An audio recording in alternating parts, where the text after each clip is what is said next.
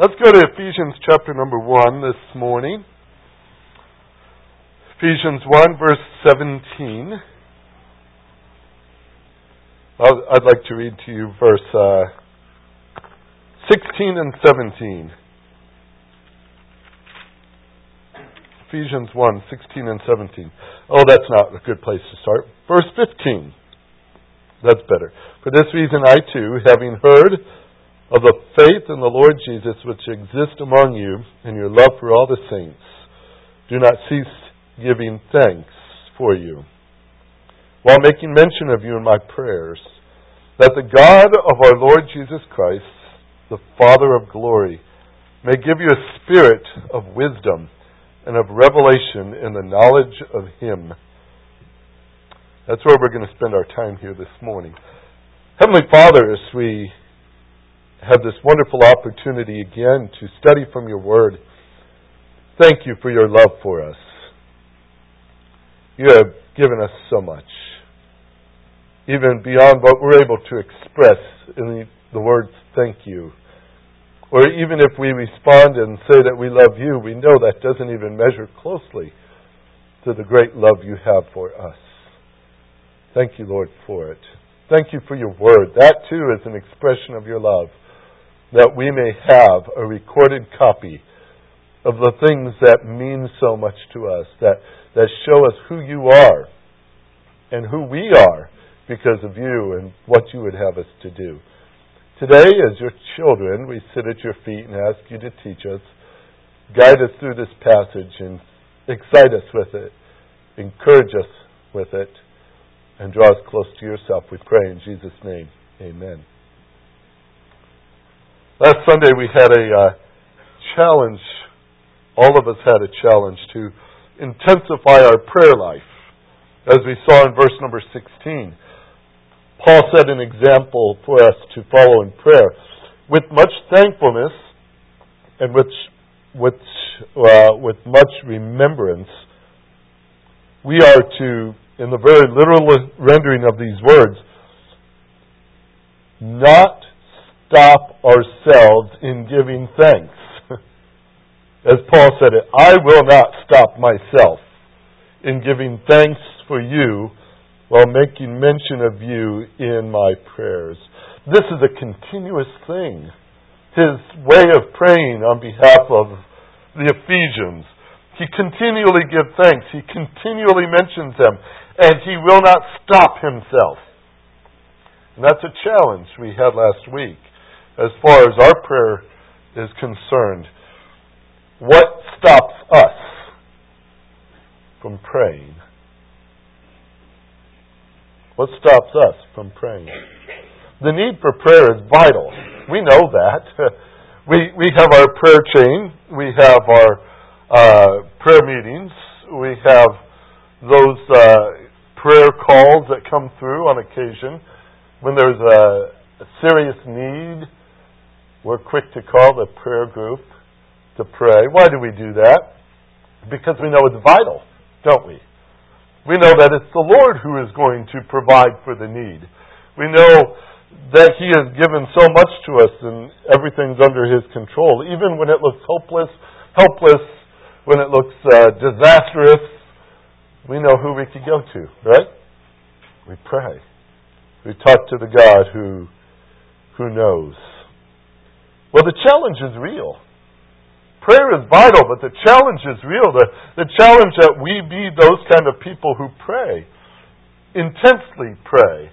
And I think that's a universal need we all have, to be those who intensely pray.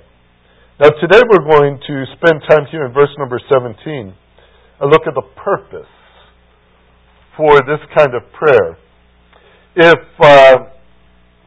your children are or were, depending on where they are at this time in life, but if they were like mine at that younger age, typically after you would tell them to do something, there was a response, a question.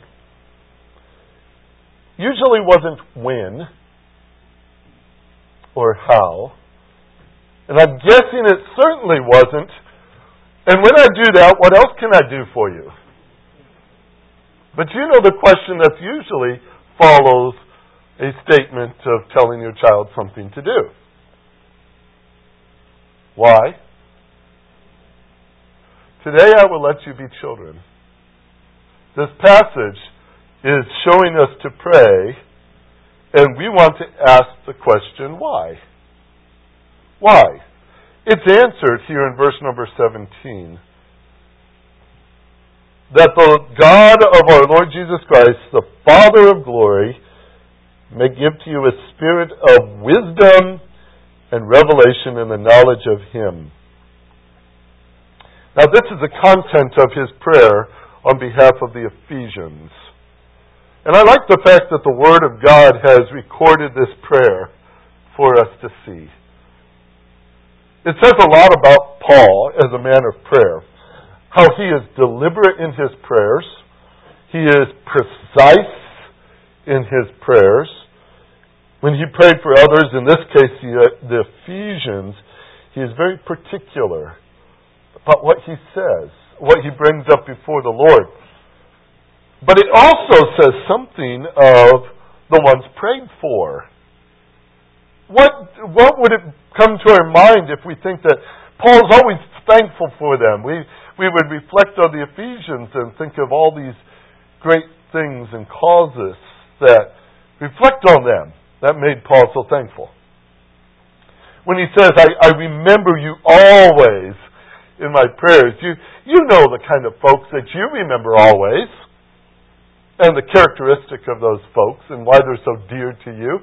And so it says a lot about the Ephesians when Paul puts them in that category of praying for them often and thinking of them always.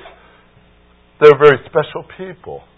But even more than that, this is what I think this congregation was like, because I think I'm like that, and I think you're probably like this too. If somebody says, I'm praying for you in this particular way, don't you want to somehow see that request fulfilled? You want to be part of that, don't you? You want to be an answer to their prayer. And I could picture the Ephesians, as Paul says these words, say, that's exactly what we want to be, Paul. Just what you're praying. We want to live up to that, because you consider it so important to mention this before God so often. We want it to be important for us too. We want to be an answer to this prayer. And so when we look at this prayer, in verse number 17, there are two people involved in this request. More accurately, one person and one group. The one person is the God of glory, and the group is the Ephesian church in its context. But he says that the God of our Lord Jesus Christ, the Father of glory, may give to you a spirit of wisdom and revelation in the knowledge of Him. Now let's break that down into those two groups. That first one being God Himself, the God of glory. The God of our Lord Jesus Christ, the Father of glory. Now, some of you have encountered and met and even talked with famous people.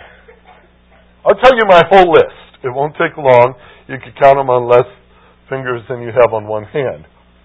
When I was young, maybe 7, 8 years old, I think, in our town in Indiana, we had a little special dinner for Ernie Banks. I don't know why. He was just in town. He was a shortstop for the Chicago Cubs back in the late 60s, early 70s. I'm not sure when he finished. But he hit an awful lot of home runs. Quite popular. He's Mr. Cub himself. He was at that dinner. He was serving green beans onto his plate right next to me. I remember I thought, boy, I should like green beans. Just because he liked green beans. But he gave me an autograph. He signed an autograph, and I had mentioned that my sister Sue had also thought highly of him, so he signed an autograph for her too. And I remember reading it, it said, to Sue, peace, Ernie Banks. That's all it was. I gave it to her, and I lost mine. I don't know where it is to this day. I don't know if she still has her.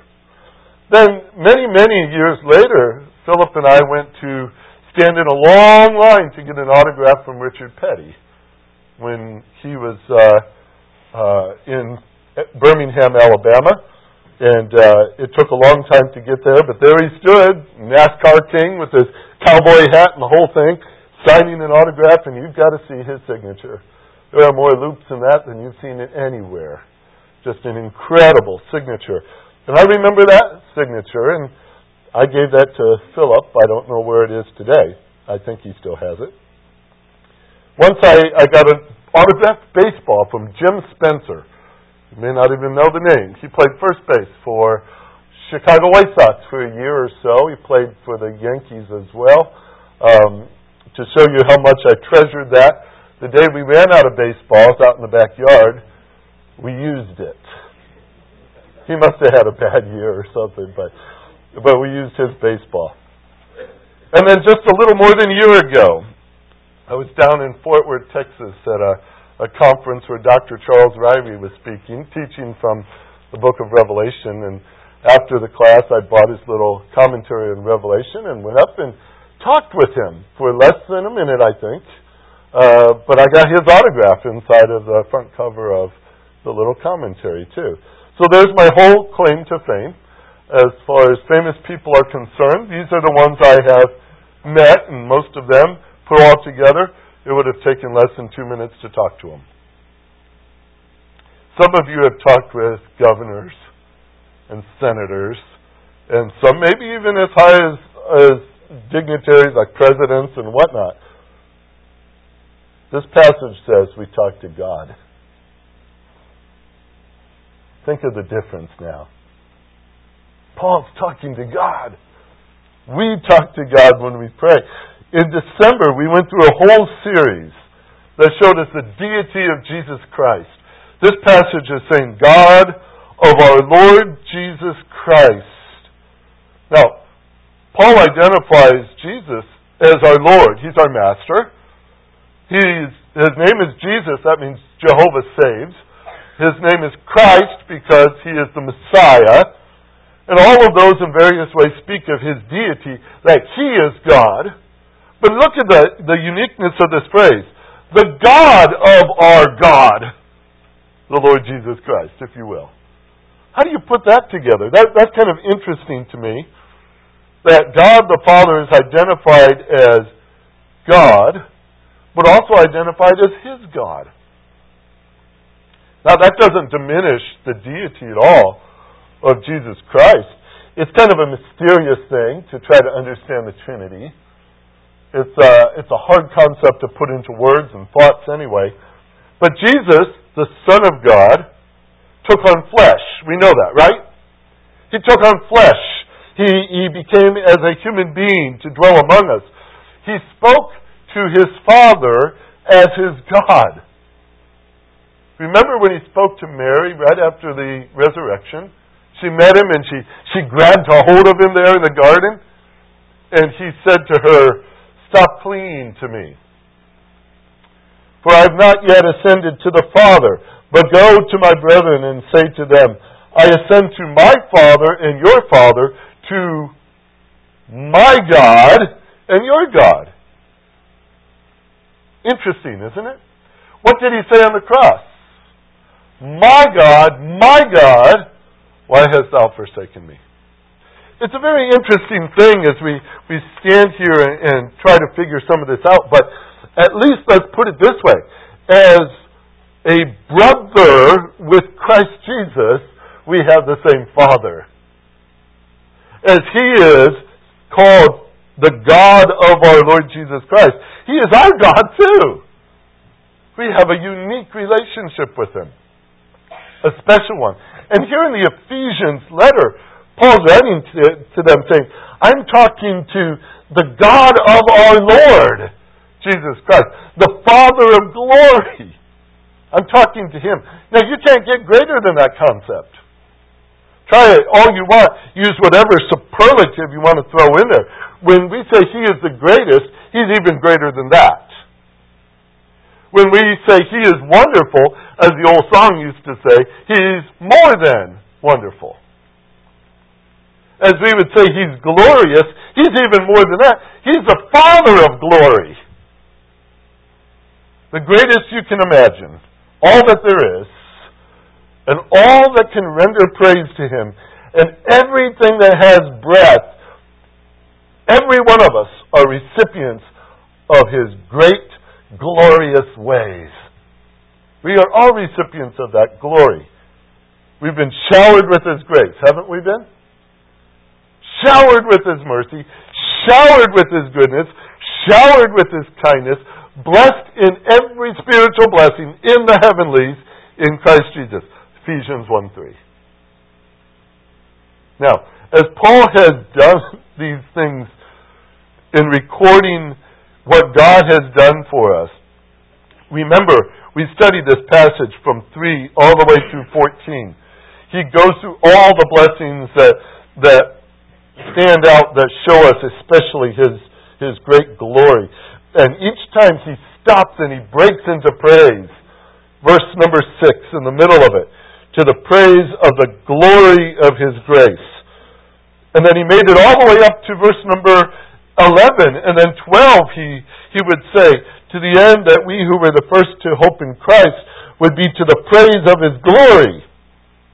And then he only made it another verse or so before he broke out again in verse 14 and said at the end, to the praise of His glory.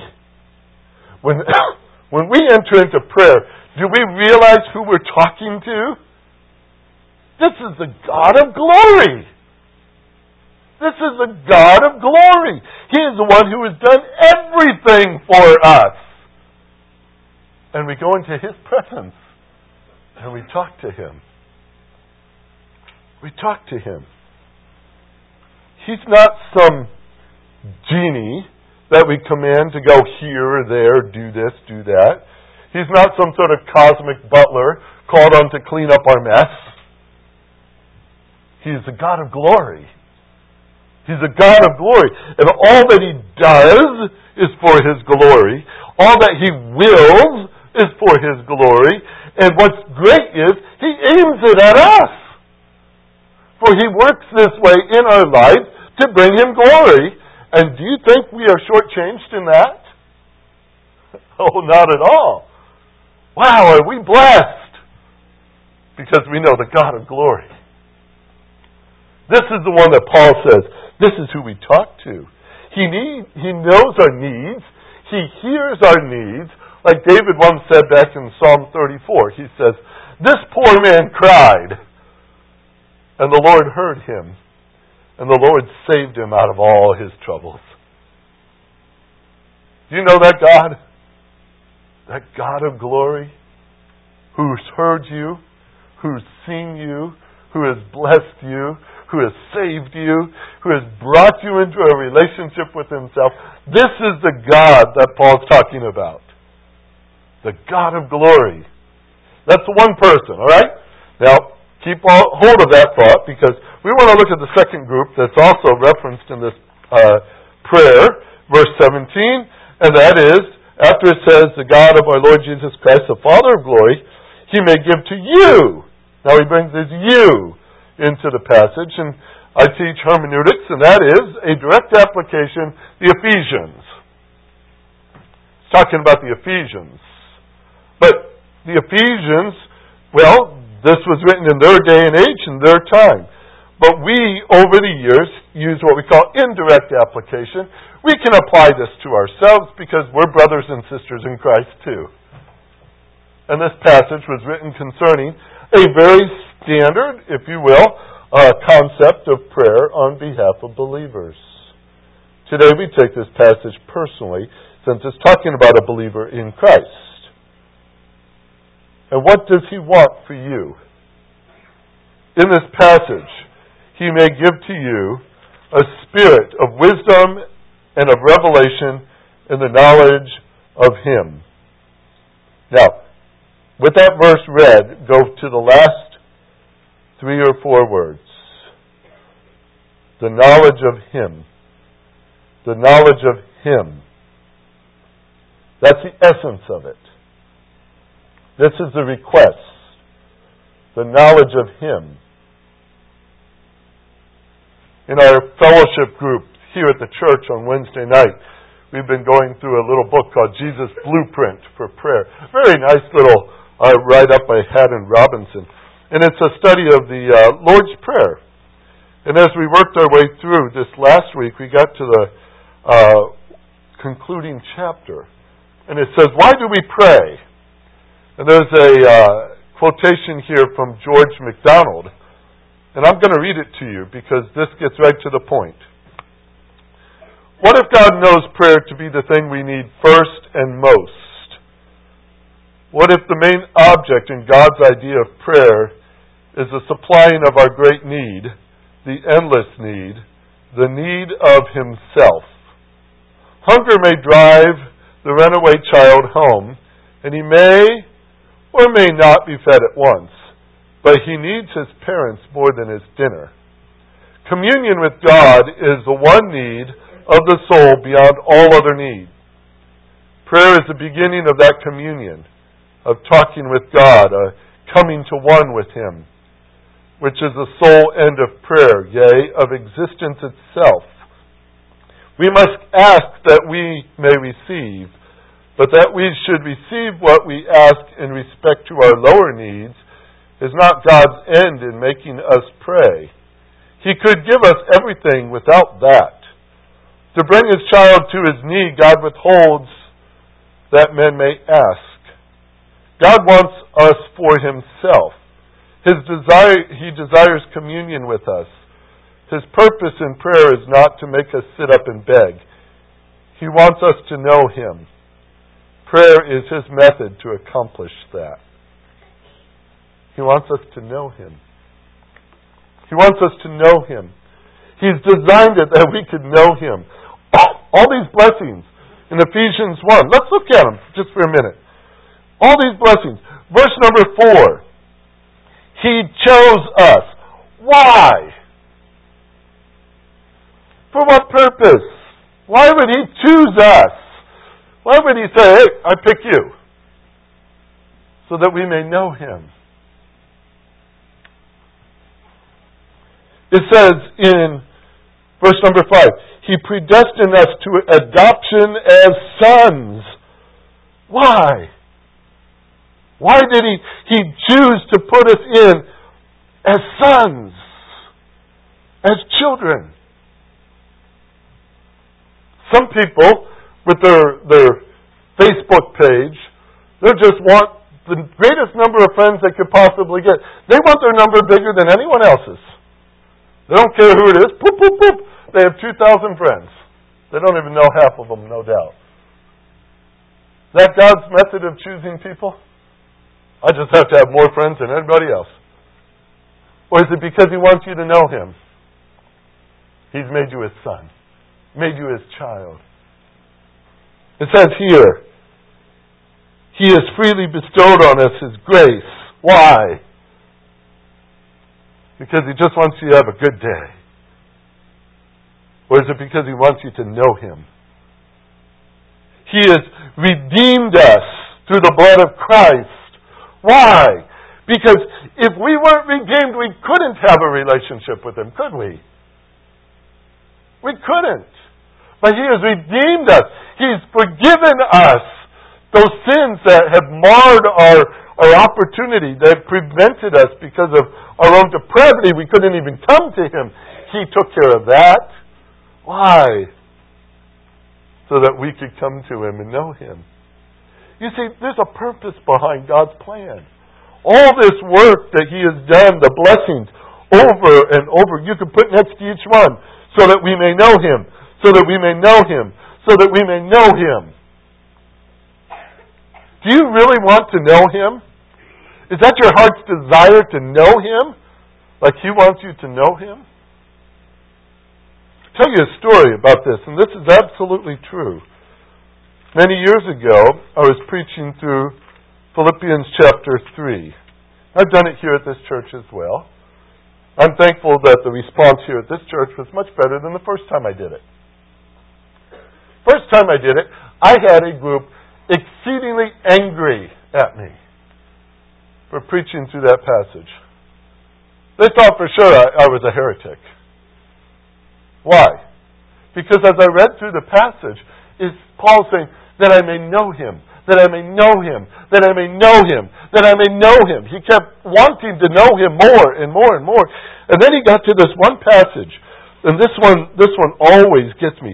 Philippians 3 verse 12. He says, not that I have already obtained it, or have already become perfect, but I press on, so that I may lay hold of that for which I also was laid hold of by Christ Jesus.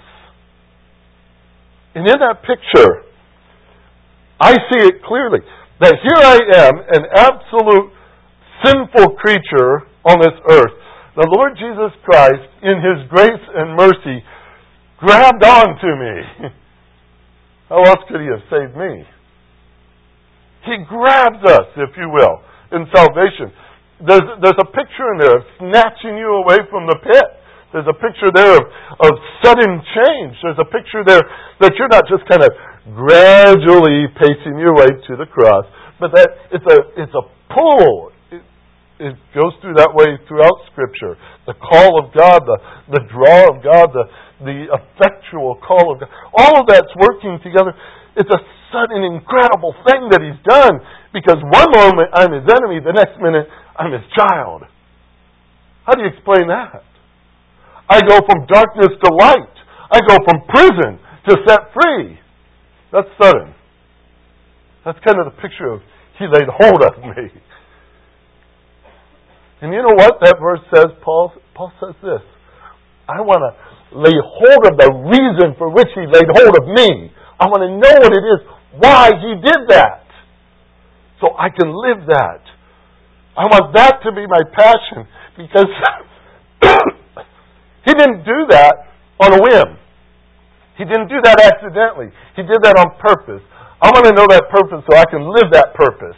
I can feel that. I could breathe that purpose. I want to be that. Why did He choose me? Why did He grab hold of me? I want to grab onto it. That group was very upset with that. You know why? And here's my hunch. They really didn't know Him. They didn't have a walk with Him. They didn't have fellowship with Him. To them, this was entirely uncomfortable to say, I want to know Him. Because that's not where their heart was. Matter of fact, they resisted it. They got angry about it. And I don't know where you are right this morning. But when I say, as Paul says, this is my prayer that you know Him. And that's the prayer of your pastor for you, that you know Him. Does that excite you or does that anger you? Does it make you want more? Or does it make you want to step back and say, no? No. This is Paul's request. This is Paul's heart's desire. He wanted to know Him, and he wanted those around him to know Him. And Jesus said it this way, in His own prayer before He went to the cross in John 17. This is what He said.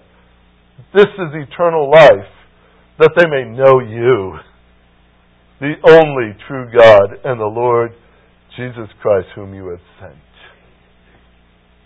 That was the Savior's prayer for you too. That you may know God. That's why He came. That's why He died. That's why He gave His life for you. That's why you've been saved. That you may know Him. That you may know Him, the Father of glory.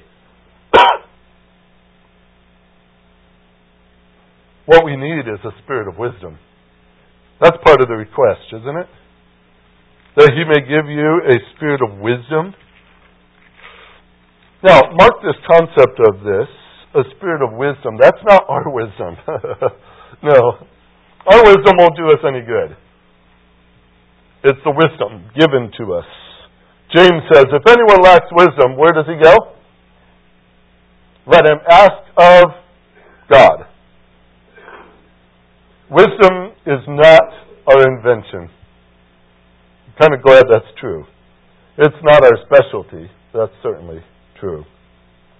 To understand the God of glory demands the provision of a special wisdom. Only the wisdom that He can give to us. Have you ever asked God to give you the wisdom to know Him? Think of that request. Lord, give me the wisdom to know you. A spirit of revelation is needed. That's not something mystical here. Not at all. Revelation is a term for disclosure. It's a term that, as one of the scholars said, named Thayer says, it's instruction in that which is not known. Instruction in that which is not known. It's like wisdom. It comes from outside of us. Silence, when it comes to revelation, understanding, discernment, it's only silence on the inside of us until our gracious God says something. He discloses it to us. I can't imagine what it would be like to live in a world without any record of God. Could you? That He hadn't disclosed Himself to us. Can you imagine? I think very vividly of that scene back in the book of Kings where Elijah and the prophets of Baal had that contest. The prophets of Baal set up their rocks, their altar, and they slew the oxen and they put it on there and they doused it with water as part of the deal. And then they started their chanting and their prayers and their ravings, trying to get the attention of a god named Baal, who did not exist and could not communicate with them, and they had no idea if they were pleasing him or making him angry or satisfying or anything. They had no record of who he was or what he does because he didn't even exist. So Elijah took advantage of that and encouraged them with some ideas. Said, why don't you try this? And why don't you try this? And why don't you... By the end of the day, they were pretty worn out and they were all cut up. And then they were dead. But that's another story. Anyway, we have a God who says, here I am, this is who I am, this is how I love you, this is what I've done for you. Aren't you glad? If it wasn't for that, what would we know? Nothing.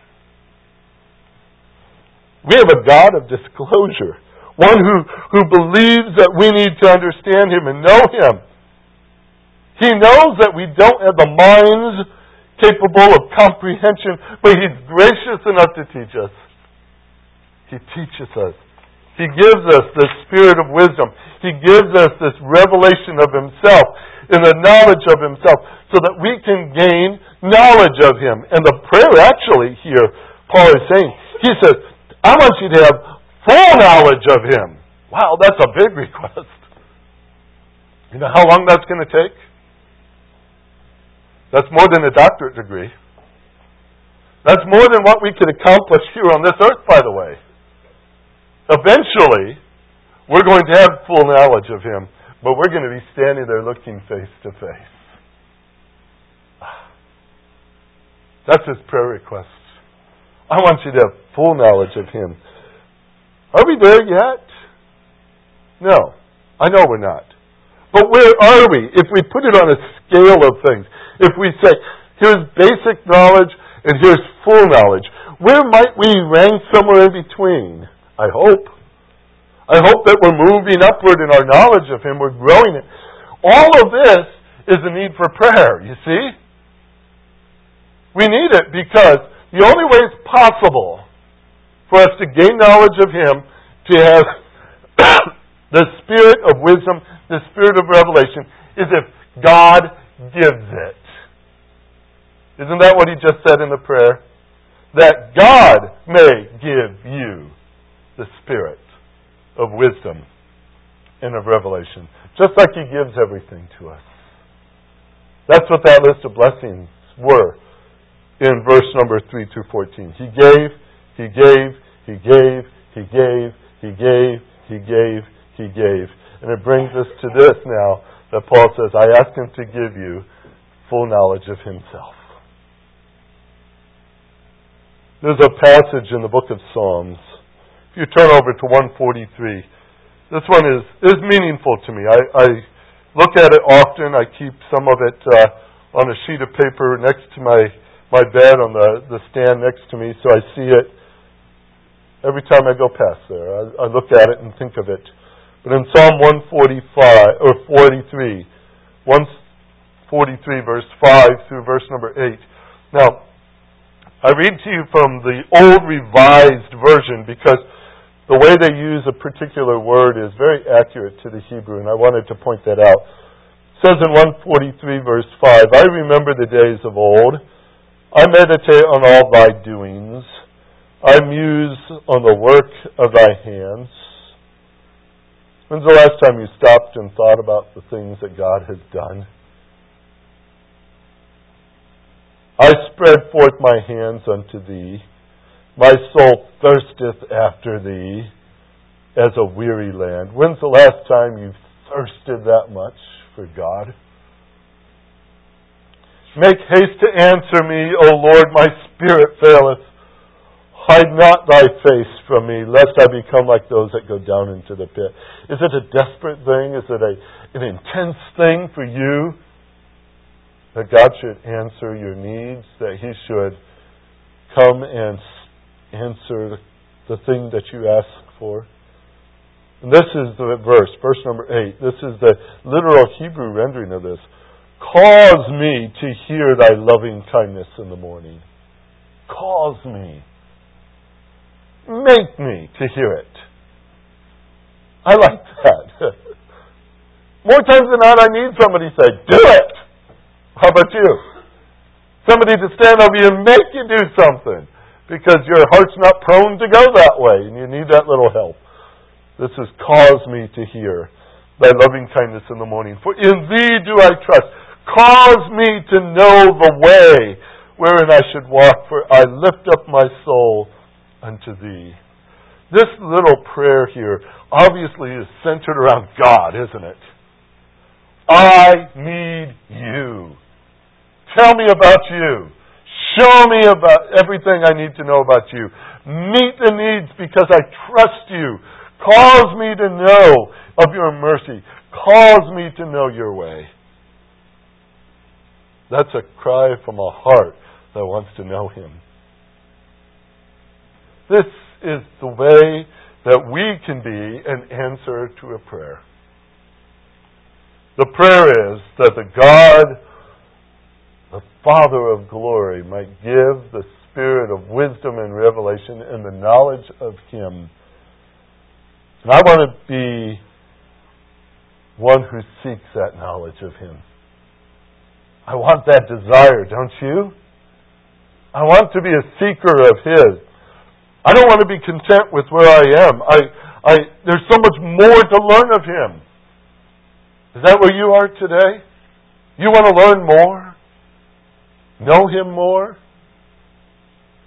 You'll never exhaust the topic. You never wear Him out with your searching. I encourage you to take this to heart today. It's a prayer concern. Do you want to see it fulfilled? Let's talk to the Lord about it. Heavenly Father, what a blessing it is that you have done all this for us. But what a blessing it is that we can know you. That we can grow in the grace and knowledge of our Lord and Savior Jesus Christ, of our God and Father, the Father of glory. You have made this possible. You have brought it all to us here this morning and said, here, come to me and learn of me. And I pray that's our heart's desire. I pray that we're drawn to you today. And that's where we start this week. With a thirst that must be satisfied. A hunger that has to be fulfilled. A desire to know our God. Make us those kind of people, we pray. Those who are an answer to this prayer. We pray in Jesus' name. Amen.